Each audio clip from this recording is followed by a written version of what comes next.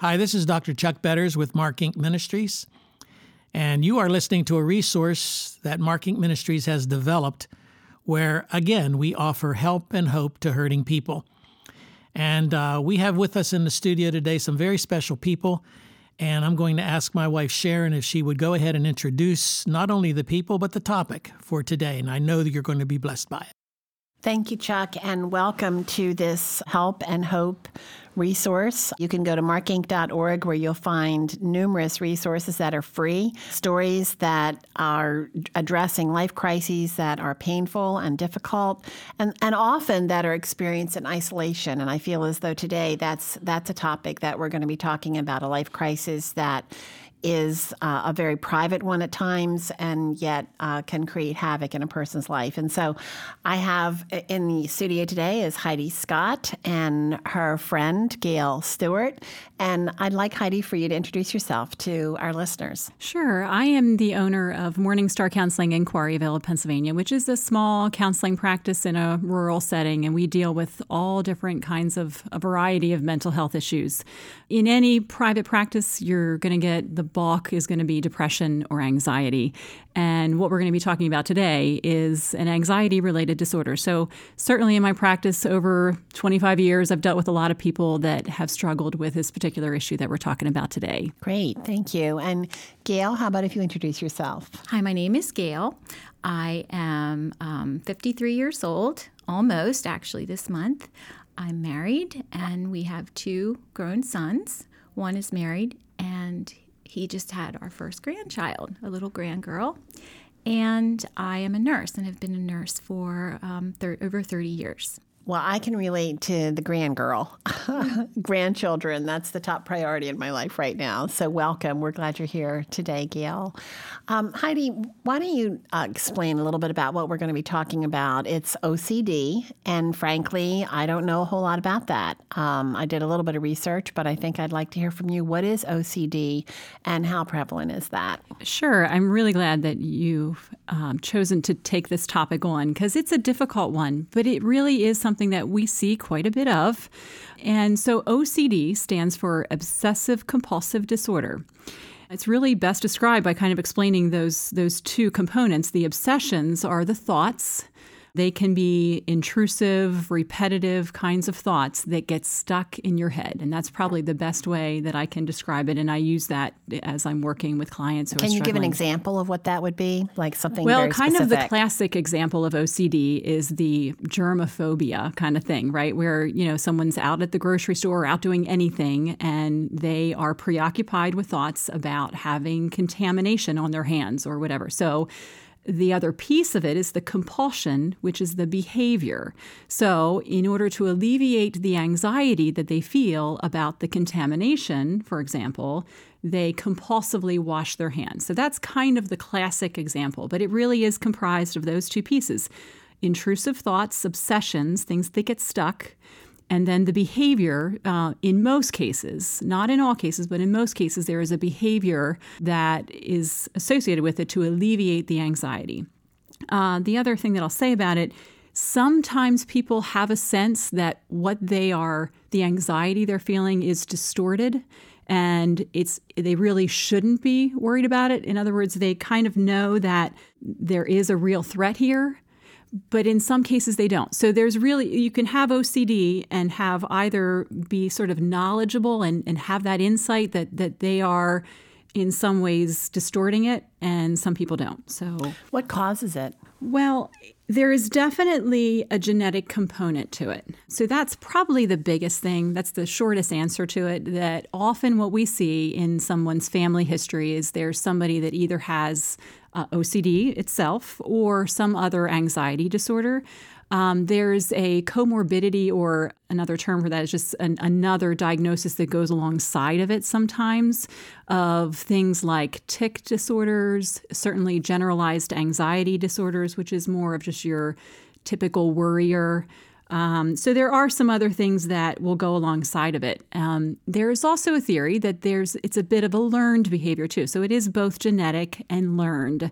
Learned as a way of coping with anxiety and things like that. The only other thing that I'll comment on is there's a medical issue, PANDAS, which is an autoimmune. Gail could probably speak to that even better than I could, but it's an autoimmune disorder, and the body's reaction to that sometimes causes OCD symptoms.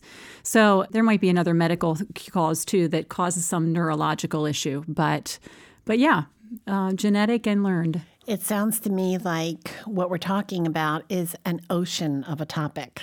That it is. Yeah. So it is. One thing we want our listeners to know is that one of the purposes of our Help and Hope audio library is to tell stories of one person's journey.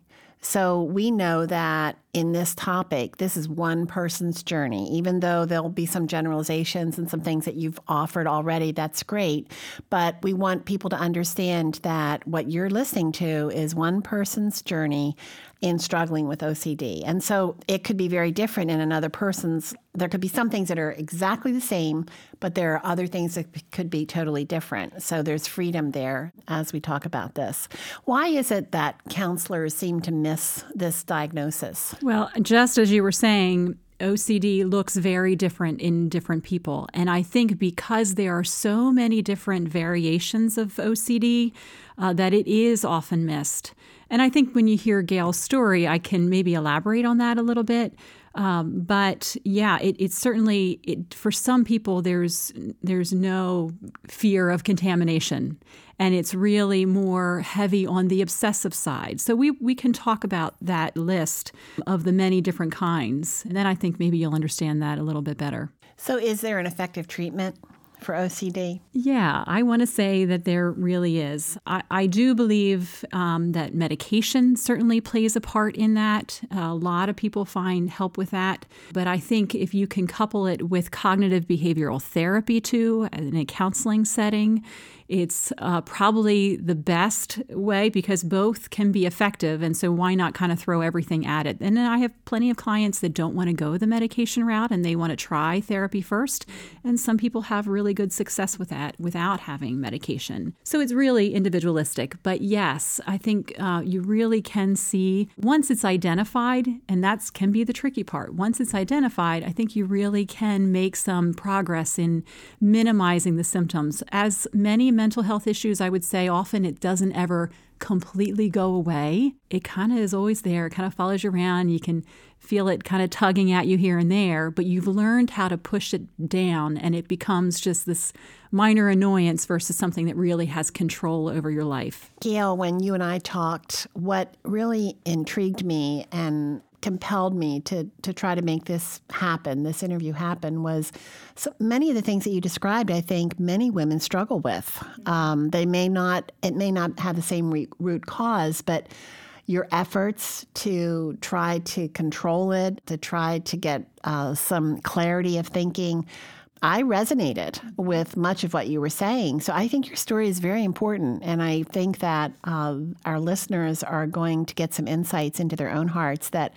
could offer the help and hope that we want people to experience. So it's so good to have Heidi here because she's traveled this pathway with you. So I'd like to just hear the two of you talk about your story. Great. Well, I'd be happy to do that. It's my pleasure to introduce you to Gail and what she's experienced.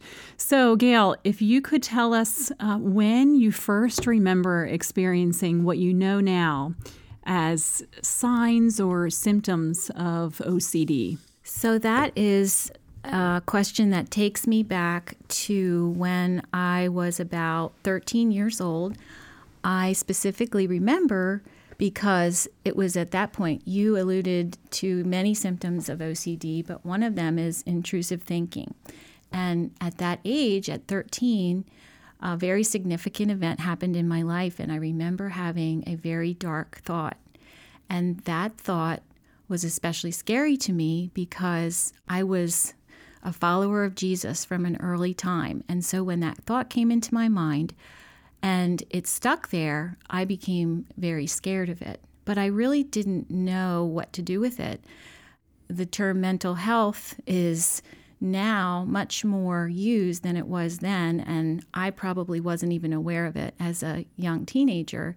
But I know that it caused me a lot of distress at the time. And I was very good at and enjoyed my life at the time. And so when this interruption came, it was very scary to me as a young teenager. And so I didn't really say anything to anyone, but the fear developed that something was very wrong with me.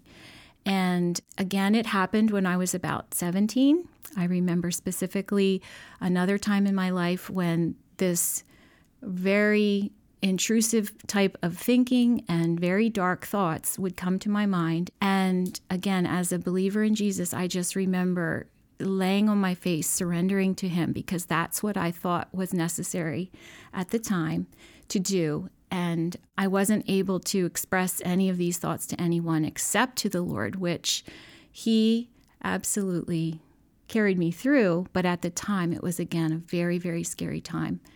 I went on through my life periodically, mostly during stressful times, having these thoughts. And again, each time doing what I thought I was supposed to do. And that was to dig into God's word a little deeper, to pray as much as I could, to seek Bible studies that would very much address all sin issues, but thinking that that was a deep sin issue in my life, and that if I could just do something more, that it would potentially relieve this. So when I became almost an empty nester, the wave hit me so hard, which I now know it was OCD, with these thoughts, that it became a physical issue, and I was in the hospital, and nothing could be determined that was wrong with me physically. And then that's when I began to think I had depression. But again, it was not an OCD diagnosis at the time. Were the thoughts creating a lot of guilt for you? Absolutely. I, again, didn't really know what to do with the thoughts that I was having. And again, guilt is a big part of, it's a big motivator, I guess I want to say. And it was, I don't know how to say it other than yes, that really impacted me. Yeah, so with Gail, we're going to allow her some privacy in this, but what I can very easily do is give some examples of the type of OCD that Gail struggled with. We talked already about the washing and that kind of thing. Some of the other more common ones is maybe checking locks in your house, order and symmetry, organizing your closet, making sure in your pantry all the labels are facing out, little idiosyncrasies like that are probably more commonly known as OCD. Some people have this compulsion to count and repeat things over and over just as they're going about their daily life. But then there's this whole side of OCD that I often refer to more as thought OCD, which is kind of odd, but it's the technical term for it is scrupulosity, which is heavier on the obsession piece and not so heavy on the compulsion. So it's the thoughts. And these thoughts often are not good thoughts. Often they are sexual in nature, or they are thoughts about self-harm or thoughts about harm to other loved ones. A lot of the times there's excessive guilt associated with that, but if it's a person of faith, then there's a lot of doubt then about where they are and feeling like they're sinning in their thinking. But that's where it can be really tricky. And if somebody doesn't know what they're looking for, they may start making assumptions about that person too. So we can talk about more about that when we're talking about finding help for this.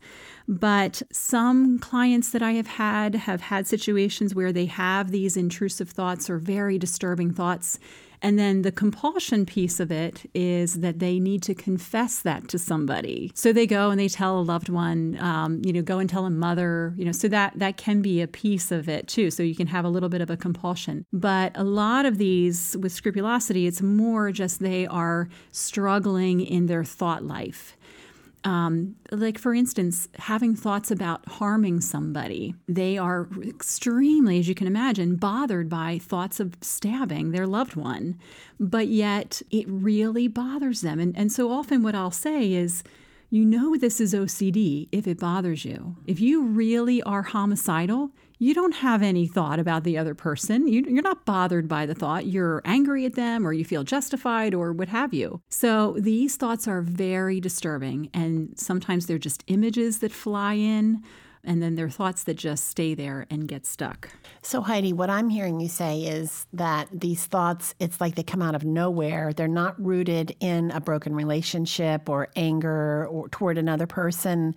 That is right. And it's shocking to the person who is having them because it's so outside of their thinking or their character, or it's so foreign to them. But what do they do with it? And so the interpretation, you're saying, if especially for a person of faith, is, okay, there must be a sin here, and I need to take care of that sin, and that can put you on very fragile ground, I would think. I would say that actually feeds the OCD, because it feeds that thought that, oh, there's something I need to do here. There's something I need to uncover here. There's something I need to look for here. And that is exactly what we sort of say, the OCD wants you to think, because it keeps you spinning in that horrible wheel that you get stuck in. So how prevalent do you think this is with people? Because to me, this is something that's extremely private. The people are not going to want to talk about. But in your practice and in your experience, how prevalent is this kind of OCD, where it's thoughts?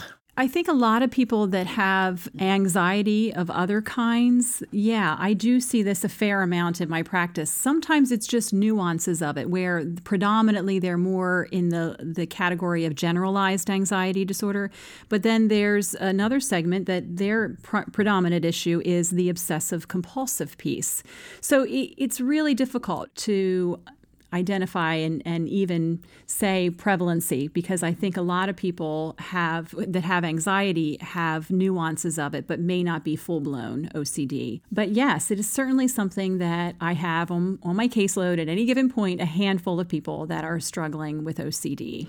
And I can see why it's hard to diagnose if you're not sensitive to understanding this, because you would immediately go to, there's something wrong with your heart. You must have something against that person. Let's get to the bottom of it. Yes. So I think a lot of even lay counselors or pastors or anybody that you would go to, if somebody says, I have this fear that my hands are contaminated and I just feel like washing them over and over again, a pastor or somebody may say, oh, that reminds me of that movie with Jack Nicholson, As Good as It Gets, or, there's some familiarity with that piece of it. But it's when somebody has thoughts, if somebody would come in and say something like, I'm having these horrible thoughts about cutting up my chest. And, when I see a knife, I want to do that. And so some lay counselor may say, oh, well, you may be depressed. You must have something going on underneath that. Where I see it very quickly because of my experience, I can see it pretty easily.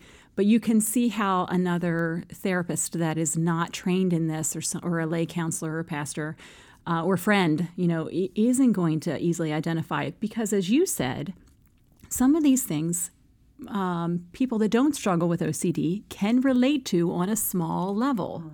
The difference is you may have a thought kind of fly through your head, but for somebody with OCD, it gets stuck and it's over and over and they cannot let it go. So it may even seem like something kind of normal, but when you really talk to the person and see how intrusive and how it really is life-altering, then you see the OCD.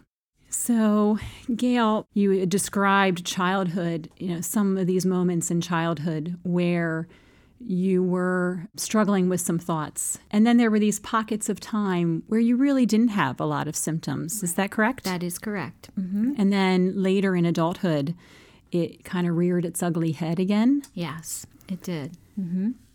And at what point in time do you think you began to see this as a mental health issue? Like, did you seek help at any point in time prior to this? I feel like that is such a good question because, again, growing up in the era, I told you that I'm 53 years old. So growing up in that era and being a nurse, a medical professional myself, mental health was not always viewed as obviously something you would want to have or be a part of or have an issue with. And so I would say that early on, I was most fearful of having a mental health diagnosis. So that was one of my biggest fears of sharing that with anybody, especially anybody in the church. As time went on, I would say approximately 10 years ago is the first time that I had experience with someone who would be a counselor. That was a type of prayer counseling, which was very beneficial at the time, and I'm very thankful for it. But the counselor that I had certainly did not recognize my symptoms as OCD symptoms. I was being counseled for depression type things and relational type things that were placed back into my early life. And then more recently, with the most recent episode that I had, there were some other counseling issues that, as you alluded to, had me looking deeper and deeper into my own self, which really led to the downward spiral. But that was not a bad thing, because that really led me on this journey of finding out what was wrong here and what could the Lord show me in regards to how did he have his arms underneath me. And that began my journey to actually finding you as my current therapist, which was a long journey. Can you describe anything more about just the emotional toll? Like when you were at your lowest point, can you describe what that was like emotionally for you? Can you give us some of those feelings that you were struggling with? I hate to use the word crisis because this is my experience, and many of you listening have had your own crises, so I don't in any way want to minimize that. But to me, this was at a time that I could not have one single thought at the time that I could make sense of. I could not sleep because of the thoughts. I could not eat because of the thoughts. I was able to go to work, but it was very, very challenging and very, very difficult just to basically put one foot in front of the other. That's how much the thoughts impacted me at that time. Was it the thoughts themselves, or was it the guilt that you felt as a result of the thoughts? I would say the thoughts produced the guilt, and that's exactly where I found myself. Or an even more critical time for me was trying to figure out the whys. Why was I thinking this way? What could possibly be wrong? What area of my life wasn't I doing right? What type of things? And again, this, as a believer in Jesus, comes to a place where I know he is all about grace. And the fear that I was experiencing because I had the thoughts took me back to the verse that says, "Do not fear." And it seemed like I was directly disobeying a commandment that the Lord said that he would always be there with me and I had nothing to fear. But my mind was in a place that I could not in any way at the time feel like I could logically come to terms with. I'm glad you brought up the whys, because that describes, I think, what a lot of people with OCD get stuck in there. And you can see how that feeds the OCD thought that there must be something here that's terrible. And you can see how it can be very often misdirected. But yeah, we do really caution against that why, because what's that doing? That's saying that there's something underneath it that you need to find in order to relieve what's going on. As soon as you can see it for obsessive compulsive disorder and see it in that framework, it all of a sudden has that capacity to really begin to shift. Do you remember that shift for you? It was a gradual shift. It took time. And I would say that I am still working that out because, as you said, I don't like to use the word chronic. I prefer to use the word persistent. But this can be a persistent thing that happens in my life. But I do remember specifically being able to identify a particular thought as an OCD thought. And then with the tools that I had been given, be able to come full circle and kind of stand against that. And faith does have a lot to do with that. In fact, primarily it would. But it was so encouraging to know, I guess this opens another topic, that I wasn't the first person in the world much less in my little town maybe, that has struggled in this way. Just feeling like you're not alone can make a huge difference. And once you see it within the OCD framework, then it opens you up to like, wow, there's really a name for this. And that can be pretty powerful.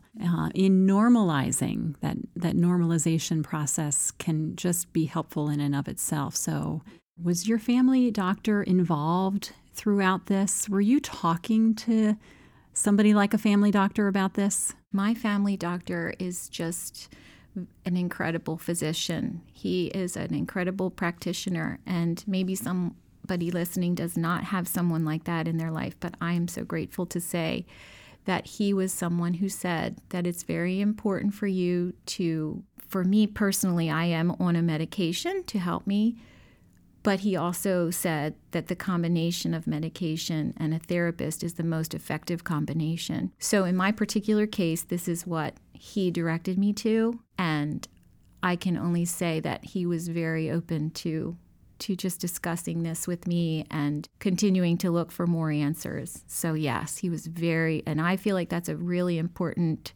key to unlock some of these questions that we have to work together with the medical profession and a therapist. I think it must have taken a lot of courage for you to even be open on some level with your family doctor. I think a lot of times we are not real open about mental health issues with our family doctor. So that's great to hear. Tell me about your family's response. You're married. How did your husband respond, and how did your family respond with regard to finding out more about this label of obsessive compulsive disorder, or maybe your mental health journey in general?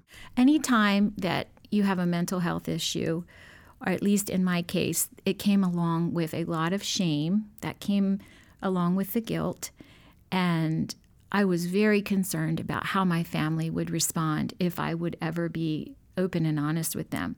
I hadn't told my husband any of these thoughts, even though I had them from an early on 13-year-old. I never had shared that with him up until we had been married for even just 30 years, some of the things he did not even know. And I carried that with me. So shame has a lot of motivation if you feel like you need to keep things to yourself. So I need to say that my husband was so supportive in my journey. I think sometimes loved ones can themselves have guilt that maybe they were the cause of your problem or your issue. And that is not the case in my family. My husband actually was a wonderful and is a wonderful support. My children also are excellent support systems, and I have an extended family. So I am so blessed to say that. That being said, I do want to say to people who may not have that in their lives that it is important, and I encourage you to persevere through your own journey to help. That you may not feel like you have the energy to do that, and your thoughts and patterns of thinking may be so difficult, but I would encourage you to seek help in that, because there is help and there is a lot of hope for you in regards to that. But I must say, for my particular family, I just am very grateful for their support. And I can't speak for them as to know what they think about it, but they have been extremely helpful in my journey. I'm so grateful for that. It must have taken a lot of courage to be transparent about it. You talked about the shame that can accompany this.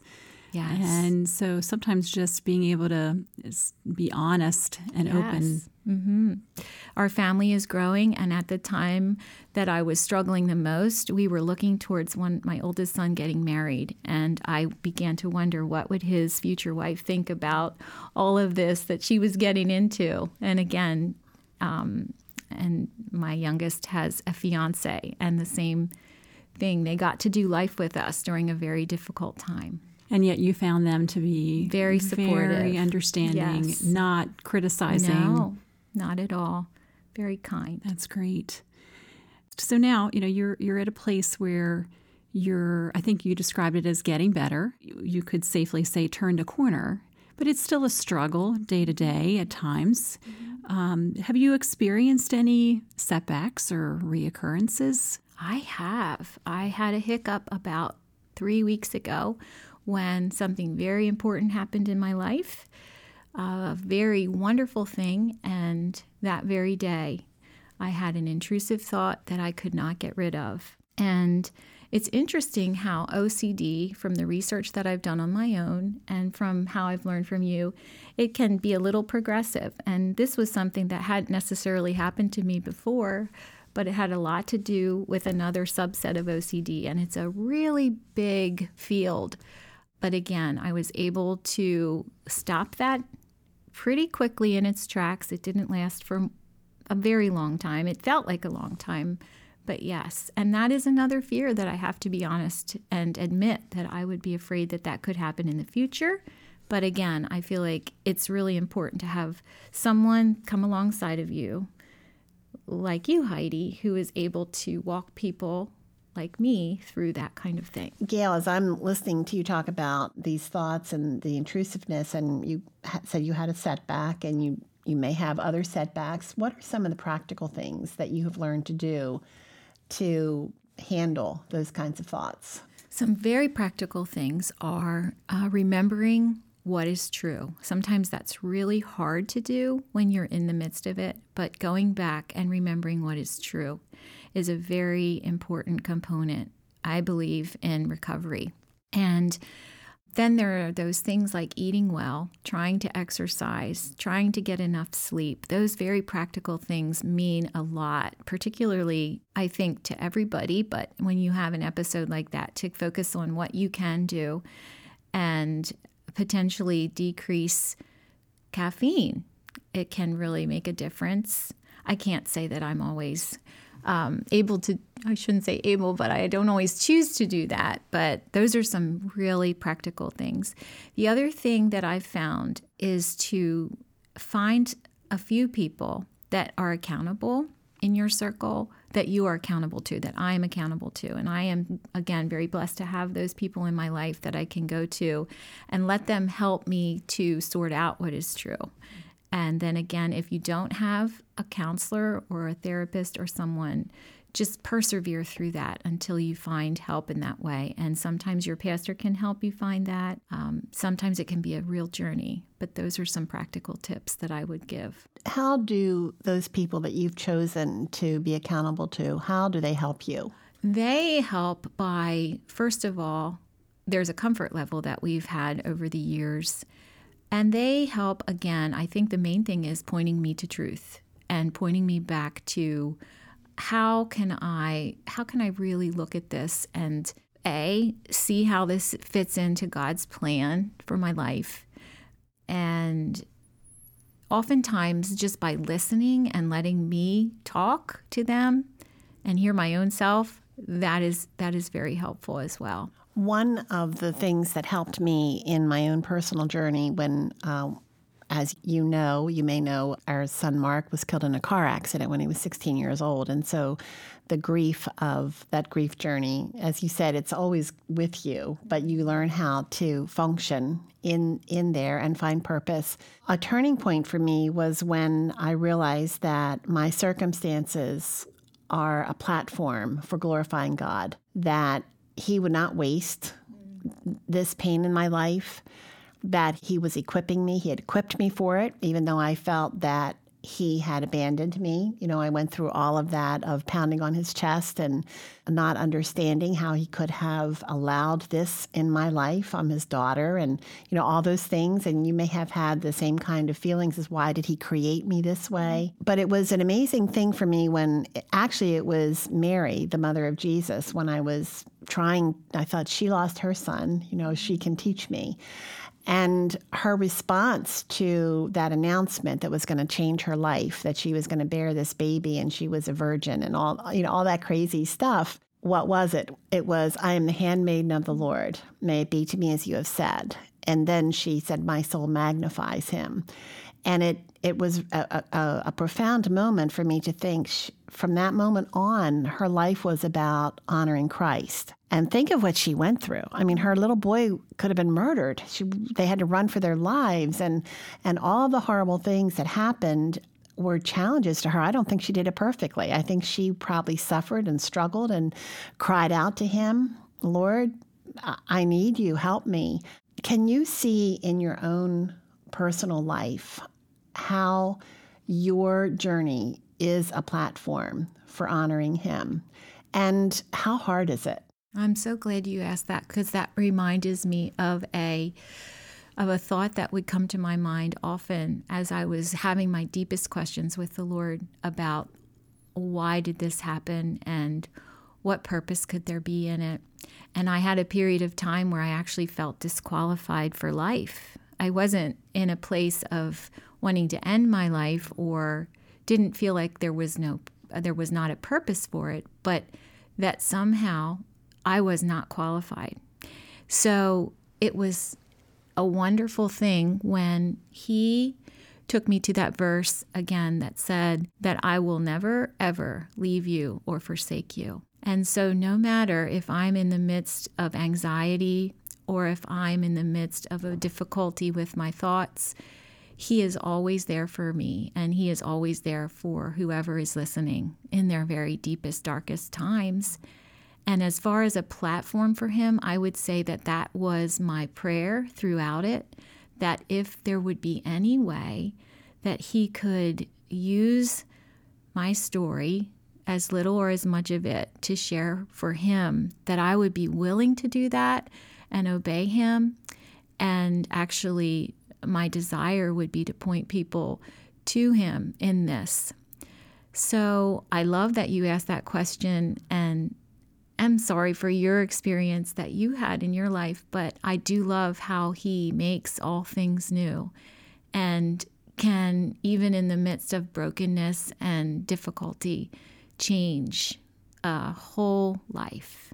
And I'm grateful for that. And Gail, one of the things that I don't know whether we would have survived without it were the people ahead of us in a grief journey who could call back and say, God is sovereign and you can trust him even in this. And you have people like that in your life who are saying to you, you can walk this pathway. You may be walking with a limp, but you can by God's grace. And going back to that mother promise of his presence, that I will never leave you or forsake you, and clinging to that. And so I think about people who are struggling with OCD and the counseling and Heidi, the practical things of counseling and all of those things that are so critical. It's like, the medication that's going to make your heart stronger, that you need that. But then there's that added element that you have of that faith component of his presence, and his presence is often through prayer and through his word. And so you've mentioned a scripture that he would never leave you or forsake you. Are there other scriptures where you go when you feel especially desperate for that help and hope that he offers to you? Yes, I don't always know what I call the addresses, but there are definitely scriptures. One that says he will not give us a spirit of fear, but of power and of love and of a sound mind. And he also says, do not fear, for I am with you. I will, it comes to say, uphold you with my right hand. I can't remember right this second, but there are so many scriptures, and there are so many examples in scripture of people who have struggled as well and went to him and found those promises to be true. I'm so thankful for scripture that we can come to that. And I think something for us to remind our listeners about is that the reason those scriptures are so powerful for us is because of the one who made the promises, and because he has proven his love for us by sending his son Jesus. One of the passages that has meant so much to me actually is the book of Hebrews. And the writer of Hebrews starts out writing to these people who are terrified. Their world is falling apart. They're being persecuted. And, it just seems like things are they want Jesus, but they don't want all the trouble that goes with having Jesus. And it seems as though he knows the questions that they're asking. Is God sovereign? And he says, yes, God is sovereign. Why won't he speak to me? Have you ever felt that way? Why won't he speak to me? I'm crying out to him. He's not answering me.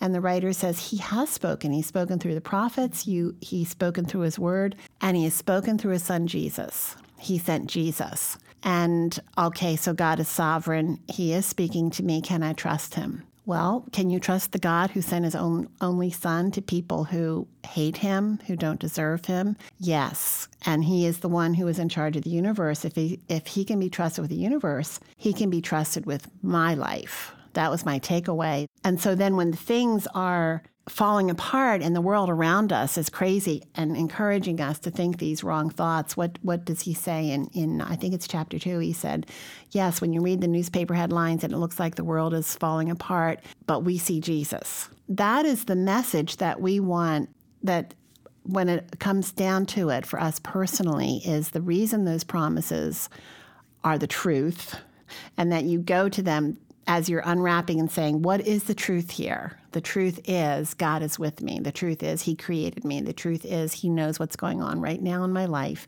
and I can trust him. And why can I trust him? Because he sent Jesus. So I can trust him. It's not just words on a page. And that, I think, that's the foundation of, it's kind of like, I should say it's a cherry on the top. It's the counseling is working. But then when you have that added element of a personal faith, and Heidi, I know that you could speak to that too, with the counseling that you do with people who are faith-based, the difference it makes. Yeah, just here, especially at the end, you were highlighting that aspect of truth. And Gail, you mentioned that too. So from my perspective, one of the scripture passages that I refer to, not just dealing with OCD, but dealing with depression and dealing with anxiety overall, is we are seeking truth. And so I am often pointing people to passages like Philippians 4 is probably one of the most frequent ones that I revisit, that, be anxious about nothing. And then it goes on to talk about think on what is true and what is right and lovely and praiseworthy. And so that, as I hear Gail say something like, I felt like I was not qualified for life, I want to scream, although I don't, but inside I just want to scream, this is OCD. This is not you. This is a lie. And so that is, if we could describe anxiety or OCD, it's lies that you're entertaining over and over again. And the guilt is just feeding into that lie.